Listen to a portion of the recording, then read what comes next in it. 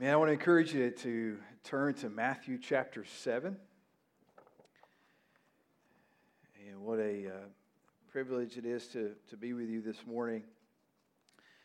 Pastor is in Birmingham this morning, attending Brook Hills, listening to Al Mohler.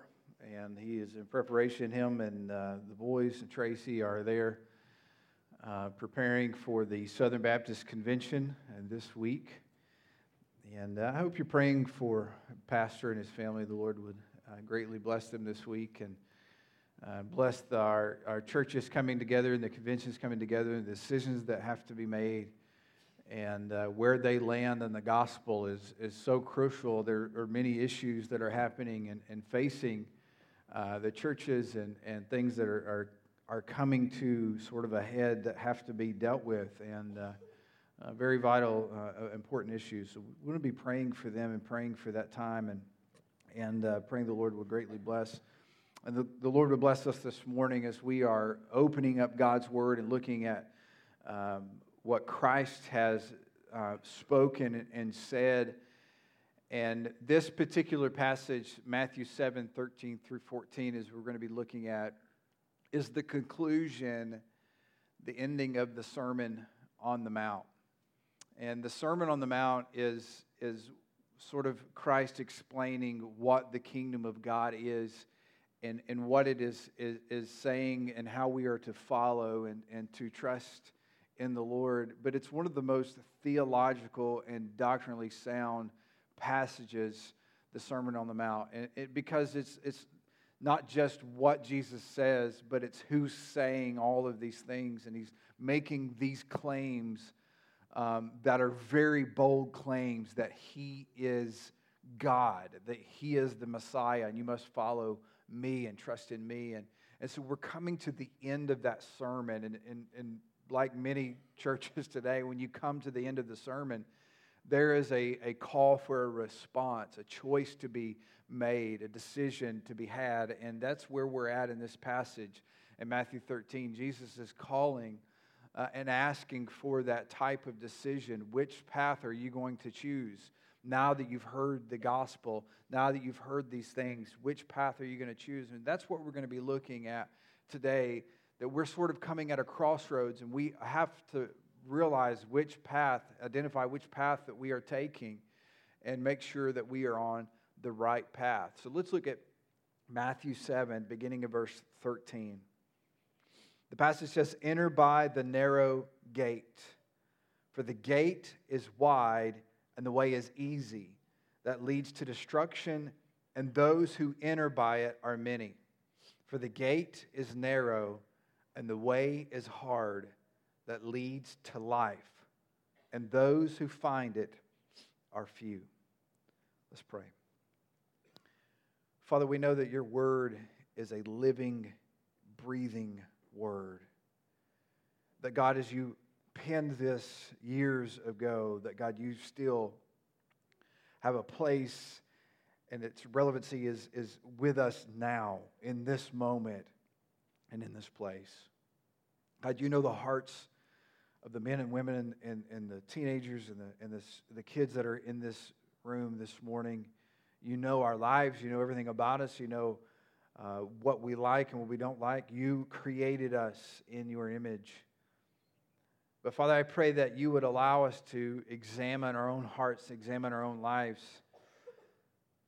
not just by a way of acknowledging or a way of affirming what the Scripture is saying, but God, as a way that we would evaluate in such a way that our hearts and our minds would be turned to Christ, and that we would be changed for all of eternity, knowing that nothing can be done without your leading us and calling us and saving us. And so we pray that you would have your way this morning.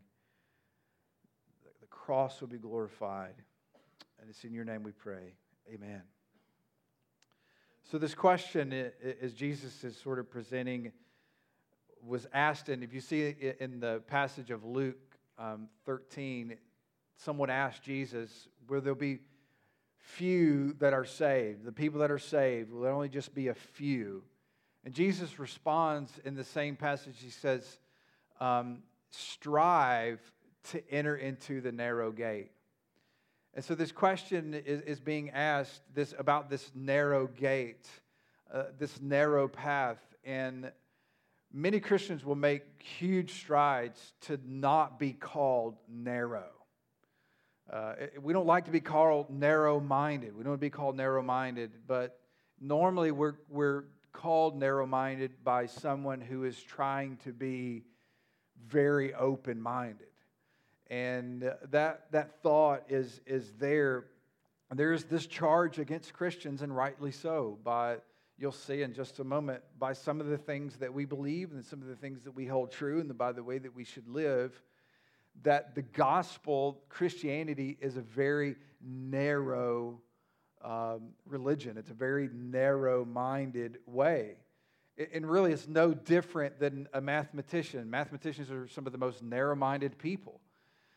When you begin to look at addition, and 2 plus 2 is 4. There's no debate about that. There's not a philosophical debate. There's not an argument. 2 plus 2 is 4. You have 2 speakers plus 2 speakers. You have 4. There's no interpretation. It is, it is. Black is black. White is white. And that's what we're sort of being accused of, is that we're saying our way is the only way. And that's exactly what we believe, because that's what Scripture teaches, those types of things. But when you have conversations with so-called open-minded people, and they accuse us of being narrow-minded, and they want to be open, it's funny because they're open to everything except Jesus. Right? And so they're open to all of these ideas, but when it comes to Scripture and the Bible is sort of this thing of the past that was written thousands of years ago that we've just sort of hang on to, and we're hanging on to. And why would we still follow something that is so old and something that is so ancient?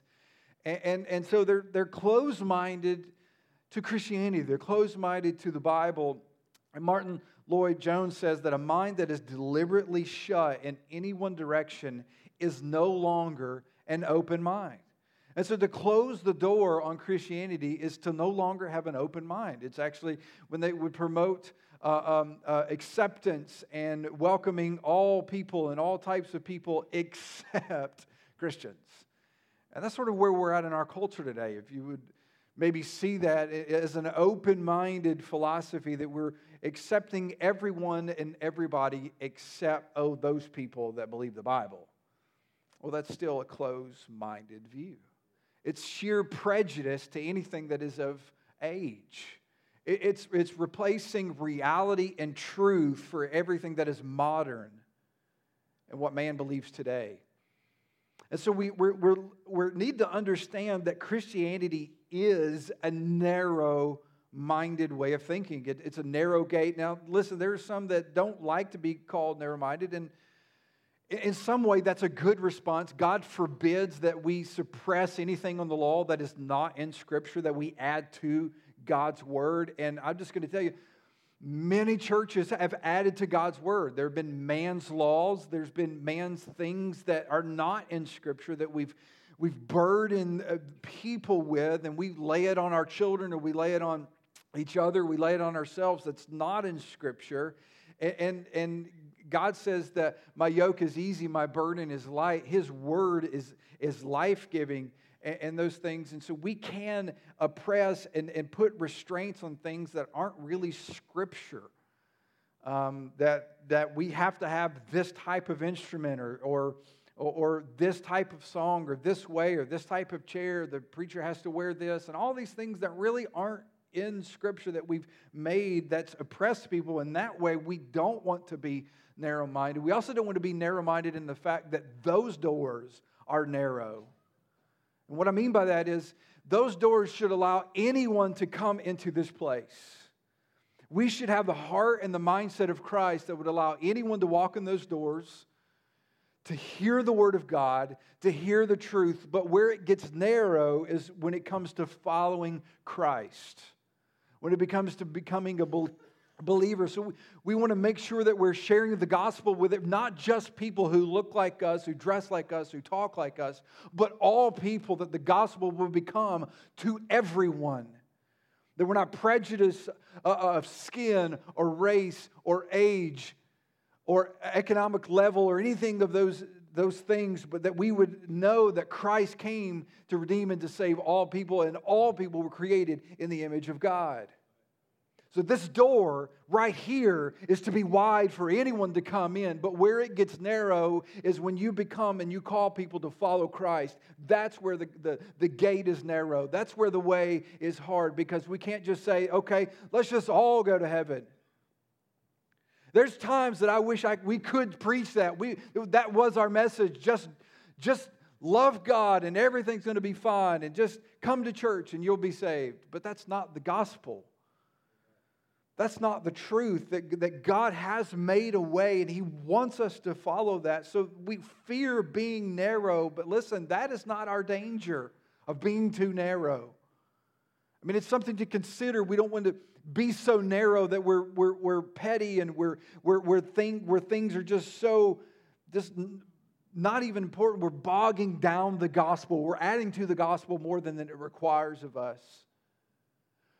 But the true danger is being so afraid of being narrow that we go completely to the other side and are overly extreme, and then we are no longer distinct from the world. That there's no difference between us and the world. But a believer, a Christian, there should be a distinction in the way that we live, in the way that we are. You often see this in entertainment and in music, where someone begins out as completely Christian, like everything they produce is Christian, the label is Christian, the recording contract is completely Christian, they're only played on Christian radio. And I'm not saying sometimes those things sort of bleed over, and music is entertainment and all of that stuff, and I'm just creating music for entertainment. I get that, I understand that. We all listen to music that's just for fun, right? But they have a hard time. Sometimes you can kind of see that struggle where all of their songs are all about God, and they want to reach a wider range. They don't want to leave anybody out. They don't want to offend anyone, and so they sort of open up the gate a little bit on their views and the things, and now they're sort of playing both sides. And when you listen to the lyrics, you're like, I don't know if that's sung to God or their girlfriend. Like, I can't tell the difference. And there should be a distinct difference. And that doesn't mean that you can't have a song on the secular radio. I'm just saying we all struggle with trying to widen the gate so that all people are accepted. But we have to realize that the gospel is very narrow. It's very distinct.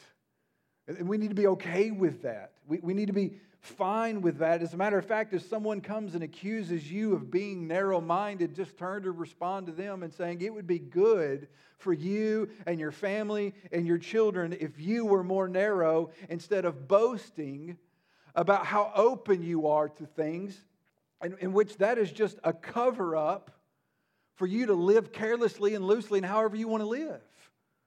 That it would do you well to live more narrow-minded. So why is the gospel, how is the gospel narrow?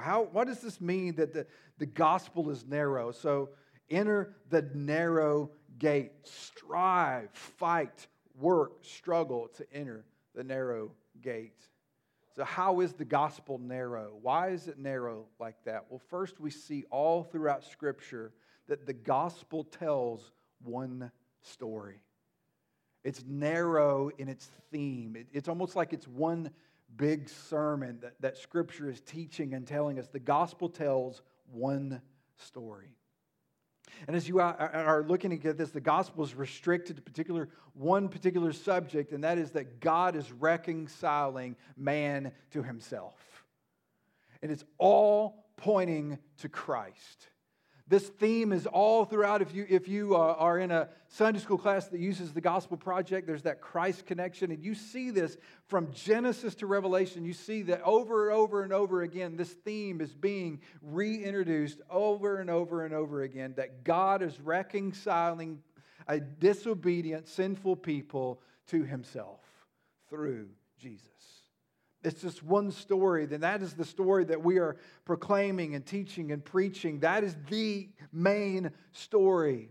The Bible is not an encyclopedia on many subjects. While you can find lots of things in the Bible, but the Bible is mainly an expert on one story, and that is the story, the redemptive plan of God through Christ. It specializes in that. The Bible seems to have this one theme, and it's our relationship. It's our salvation with God. It's who we are as we stand before the Father. And so, listen, as you think about all these different narrow-minded views that Christians may have, notice we need to be accused of being narrow-minded when it comes to this, and that is the gospel is about Jesus. It's about God reconciling sinful people to the Father. That's what we stand for. That's what we preach and teach and proclaim. Because no scientist can or has proved that there is not a God. No scientist has ever or will or can prove that there's not a God. And so when you have these debates and you have these arguments about people who are atheists or agnostic and they're trying to come at this conclusion and this theory and the things that are being taught that God does not exist, and all of these things are theories. The way that people arrive today that there is no God is the most unscientific approach to anything. Because when you try to study something and try to learn something about something and try to dissect something, you know what they're doing? They're leaving out Scripture. They're leaving out the history of the church. They're not diving in and dissecting what God has given us. They're avoiding all those things and trying to come to conclusion about facts and truths, but never looking at what is before them. It's the most unscientific approach to anything and trying to find and discover something when it comes to looking at God. And what we have is we have the Word of God. And the Word of God is right before us, proclaiming us, showing God's plan, showing what God has done. And so these arguments about, well, there's this sort of law of growth that over time that mankind has developed and grown all throughout history. Because, I mean, if you look at the advancements of transportation, I mean, we went from walking and riding on donkeys to flying 400 miles in the air. Man has advanced so greatly that man has come so far when it comes to medicine. Just the invention of the things that have been invented in the last 50 years.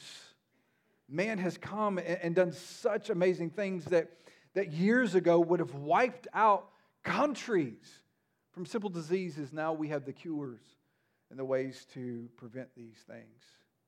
You think about surgical procedures and things that can be done on the table are just absolutely amazing of what man has figured out and tried to do with surgery.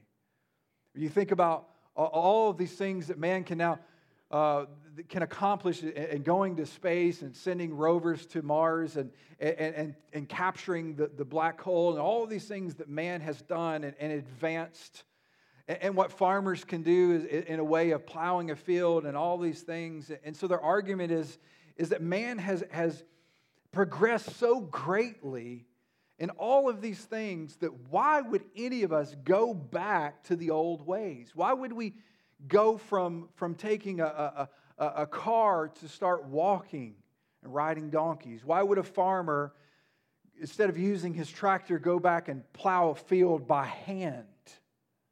And so their argument is, why would we in 2019 go back to an old book that thousands and thousands of years old? Why would we do that? Why would we go back to those old ways and try to figure this out? And there's this theme in Scripture. And that is that even though man's methods and technology and transportation and science and all of these things have changed, mankind has not changed. we are still just as evil, still just as sinful and wicked as we've always been. You see, our transportation may have changed, but our heart and our motive for going to the places that we're going have not. We're still seeking ambition and pleasure and all of these things. Mankind has not changed. And there is nothing that has been invented or man has come up with for therapy or anything that has fixed the soul of man. We're still faced with temptations every single day. There's not a cure. There's not a medicine or a drug that you can take that can prevent you from falling into these traps, being disobedient to the Lord. Because you think about it, people are still getting divorces. We still have to have law enforcement. And we may need more. The truth of the matter is, mankind has not changed, and God has not changed.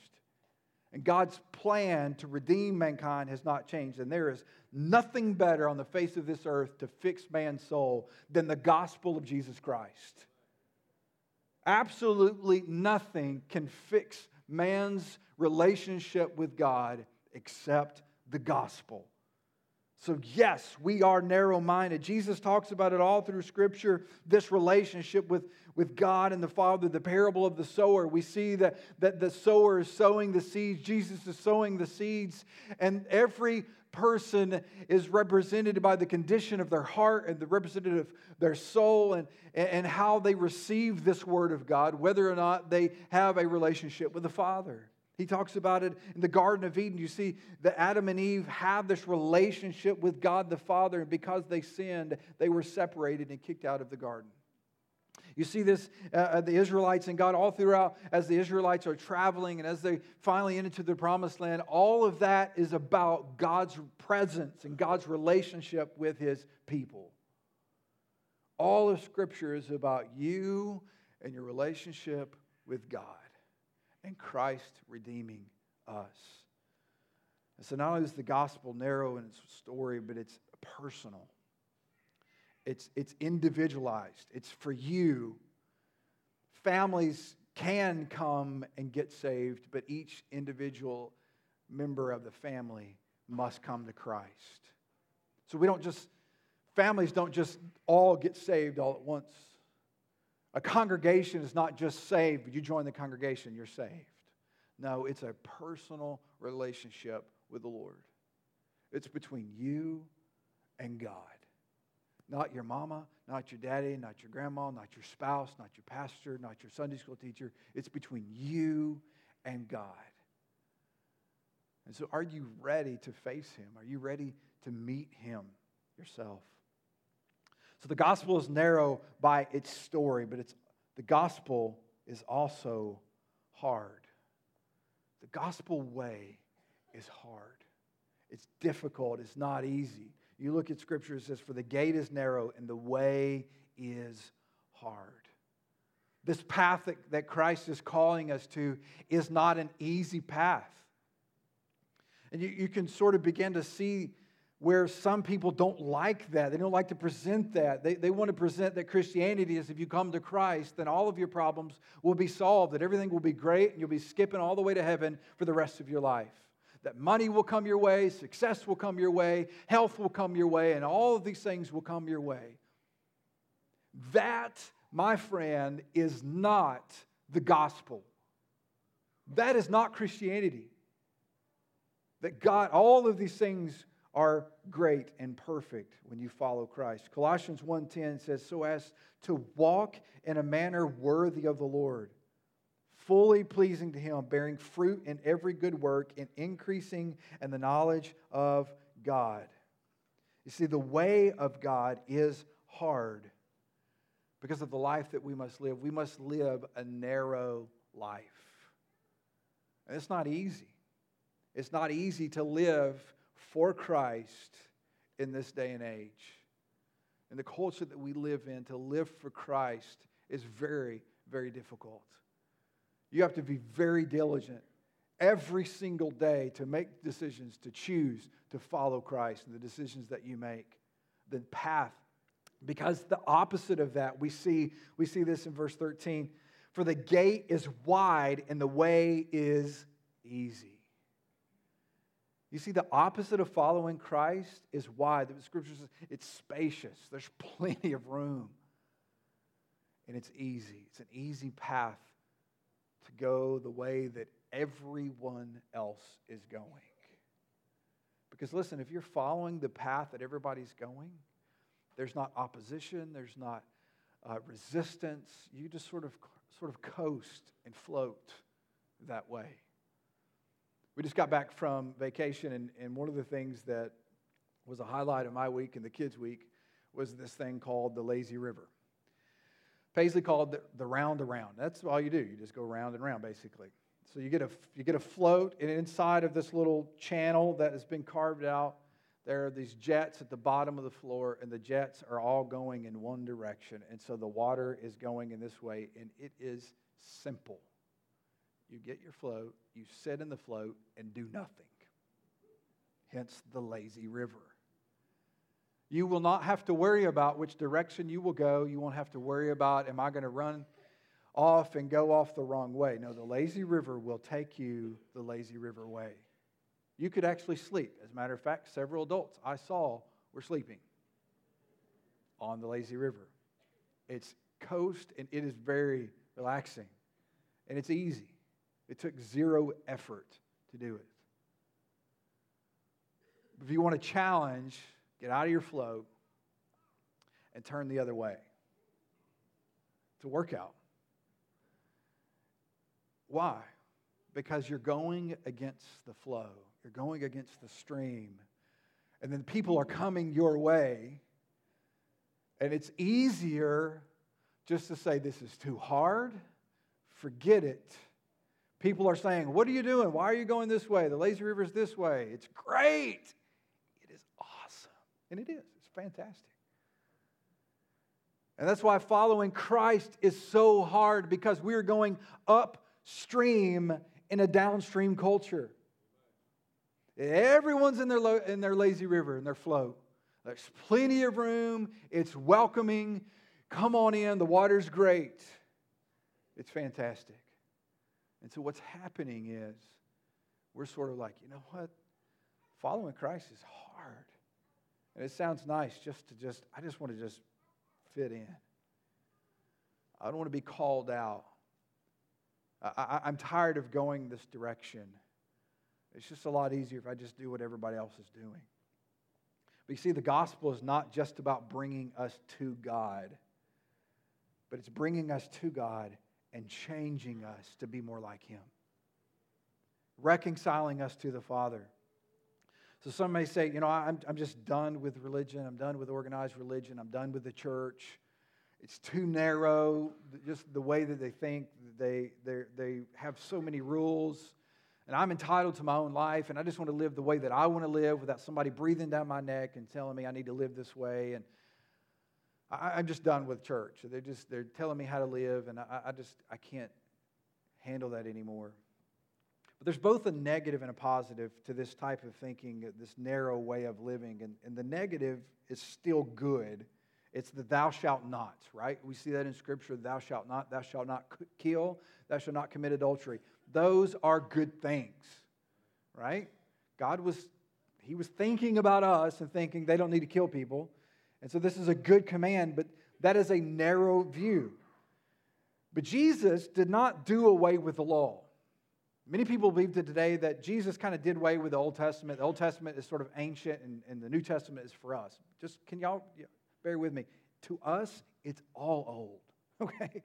The New Testament is thousands of years old. It's all old, but Jesus did not say, let's just, you know what, the Old Testament was too weird, too hard. Let's make it to where more people can come. If anything, Jesus made it harder. He said, I did not come to do away with the law, but to fulfill the law. I've added to the law. So not only is there a thou shalt not commit adultery, it's thou shalt not have lust in your heart towards another woman. It's not thou shalt not kill, but it's thou shalt not hate. Because if you hate someone, you are considered a murderer. Jesus just raised the bar for us to follow. It became even harder. What about all those Old Testament sacrificial weird laws and things that they had, all the sacraments, all the sacrificing of the blood, the goats and all those things? Why don't we have to do those things? Why do we pick and choosing? Well, let's do this one and not this one. All of the laws we are still to follow. We are still called to follow those laws. But what we need to understand is Jesus took care of all of those other laws. The sacrificial laws, God did not change His mind and say, you know what, let's just do away with it. Jesus says, no, I got this one. Let me take care of this. I will be the sacrificial lamb. I will be the one that will take away all the sins of the world. Let me do that. Jesus came to do what you and I could never do, and He came and He aced it. Every single law, every single thing that God the Father had put into place, Jesus Christ did every single one of them for you and I. So Jesus did not do away with the law. He completed it. He finished it. He did it. And so what does that mean for you and I? We should still follow the law and trust in Jesus for those other things. Jesus not only says, should we not do those things, but He says abstain from the appearance of evil. Not just don't do bad stuff, but don't even look like you're doing bad stuff. Abstain from the appearance of evil. From the places that you go and the things that you do, there are just some things we just don't do or go because we don't want to appear like we're in evil. Not only does Jesus say that, but He also says, if your brother struggles with something, love them enough that if it's a stumbling block for them, to not do it. So Jesus is not just saying, here, just don't do these things. He's saying, if you have freedom to do these things, but your brother causes your brother to struggle, then He's saying, don't do it. So yes, the life of following Christ is hard.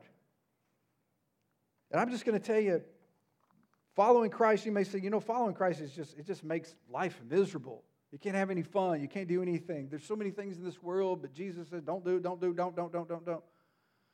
And it just feels like, well, what am I supposed to do? Just sit around and listen to old choir music and, listen to the organ? Is that what God wants me to do, right? Do I have to just live and you may love the organ, I'm sorry, but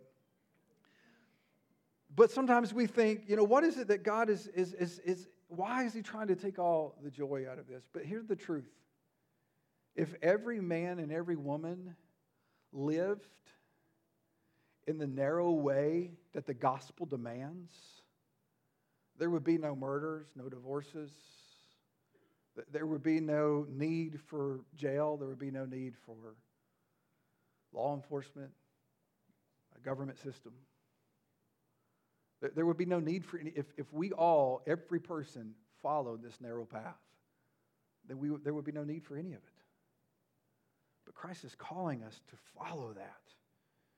And it takes an extraordinary person to say no to temptation and to deny himself for others. But anybody, Scripture says, any fool can fall into sin. Any person can do that. Any person can get on a float and float in the lazy river. Anyone. But God is calling us out to something greater. God is calling us to something better. God is calling us to something that is wonderful and life-giving. Not only are there the don'ts, but there are also the do's, the positives, and that is love. One of the ways that Christianity is narrow is its thought and its mindset and its teaching of the concept of love. You see, just the verses just before it, verse 12, so whatever you wish that others would do to you, do also for them, for this is the law and the prophets. Love your enemies. Love when they don't love you back. That is love. We have such a misconstrued view of what love is because we think that love is these butterfly feelings. We feel like love is romantical. And if they don't love me, well, I don't love them back, or I don't like them, or something they do annoys me, and so I don't love them anymore. love is different when we look at the gospel. Because Romans 5:8 says that for while we were still sinners, Christ died for you and I. While we hated him and chanted his name and yelled crucified, Christ still died for you and I. That's the type of love that we see in Christianity, because anyone can love someone that loves them back. Adolf Hitler had a dog that he loved. Why? Because it loved him back. So anyone can love anyone who loves them back. But the narrow view of the gospel is to love those who hate you and persecute you and wrong you and take advantage of you. It's to love them. We also see it's narrow in the positive by love and happiness. You see, the believer is different, is set apart by our joy. It's more than a temporal condition. It's more than when things go your way. It's more than when just life is just going right and everybody's healthy and life is going good and all the things are lining up the way that you want them to line up. Then anybody could be happy in those circumstances. But when the storms come and the sickness come and the deaths come and the hard roads ahead come, that's when the believer can still find joy in the midst of all of that. That doesn't mean you're skipping and smiling and pain doesn't come with that and tears doesn't come with that and heartache and hurt. But at the end of the day, there's still a glimmer of hope because you do have hope in Christ. So Christ is calling us to rise out of sort of the wideness and the easy path, and He's calling us to something greater and to something harder. You see, there are many people that are really good at sports and really good athletes. There's a lot of great, remarkable athletes in the world. I mean, remarkable talent. But there are very, very few Michael Jordans and LeBron James. Very few. There are many talented and remarkable singers and musicians. Many people can sing unbelievable. But there are very few that make it to the top. Very few. And that's what Jesus is calling us to be. To be the few. You know the saying of the Marines, right? No? I was just wondering if you knew. I'm just kidding. It's the few, the proud, the Marines. Not many people can make it in the Marines. You can't just skip in and say, you know what, I didn't push-ups 10 years ago, I'm good. You've got to come in and follow their ways, follow their training, do the things, walk the line the way the Marines is asking them to do. And if you want to be able to put on that uniform, you have to do everything that they demand of you. It's no different for Christianity. Those that find the narrow way are few. They're few. And Jesus is calling us to do that. And the last thing is we look at the narrow way, the narrow gospel, we see not only does it have one story and one way to live, but salvation is through only one person, and that's Jesus. This salvation, this way leads to life, and salvation is only possible through Jesus.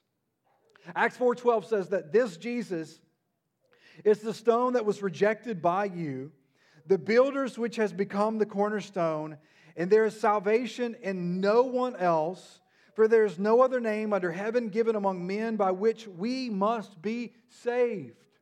So when people say that Christianity is narrow-minded, yes, because the only way to the Father is through Jesus. There's no other way. It's not up for debate. It's not up for argument. It's what Jesus had proclaimed, and Jesus Himself says, I am the way, the truth, and the life. And no man comes to the Father except through me. And that's it. As much as we would like to believe that people will somehow find a way to God in their sincerity of a false religion, the truth of the gospel is that Jesus is the only way. Jesus is the only way. That is why we must proclaim and live in such a way that points to Christ, because Christ is the only way. Jesus is the only way. As we're talking about this narrow living in this narrow way, you and I cannot live this way on our own.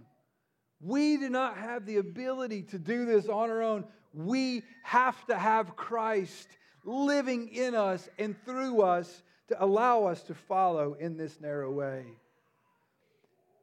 Some may agree with the narrowness of concerning maybe the moral ethics, the moral living, the upright living. But when we begin to say that you must go through Jesus, they stop.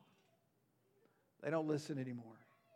But the truth of the matter is, Isaiah 35:8 says, a highway shall be there, and it shall be called the way of holiness. The unclean shall not pass over it. It shall belong to those who walk on the way. Even if they are fools, they shall not go astray. I love that part. You may not like that part, but I like that part. Even if they are fools, because I feel like I'm a fool. But if Christ has set me on that path, I will not go astray.